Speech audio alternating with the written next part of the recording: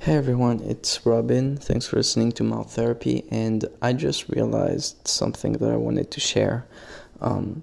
There is Jordan Peterson's Twitter is interesting because he sometimes retweets things that he doesn't agree with, but doesn't say that outright. So he'd kind of tweet something and people would be like, why did you do that? Like, that's obviously kind of dumb, or that's not what you agree with.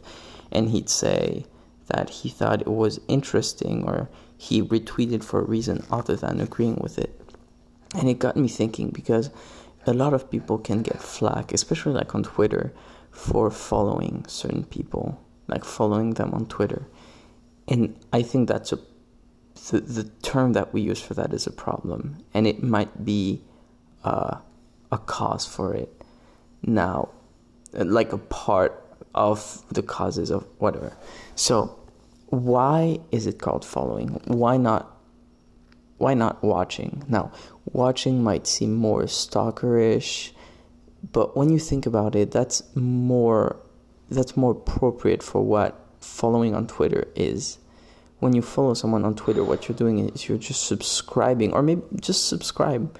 You're just subscribing to whatever they're going to post for it to show up on your radar. That doesn't mean you agree with them. That doesn't mean you follow them. You might hate them. You might absolutely if you don't like Donald Trump, you might still want to follow him.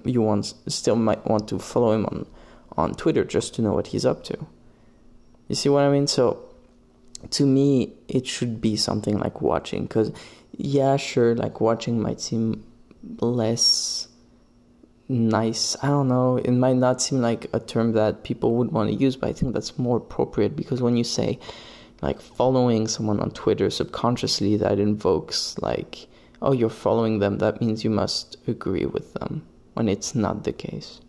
So yeah, thanks for listening. Have a great day.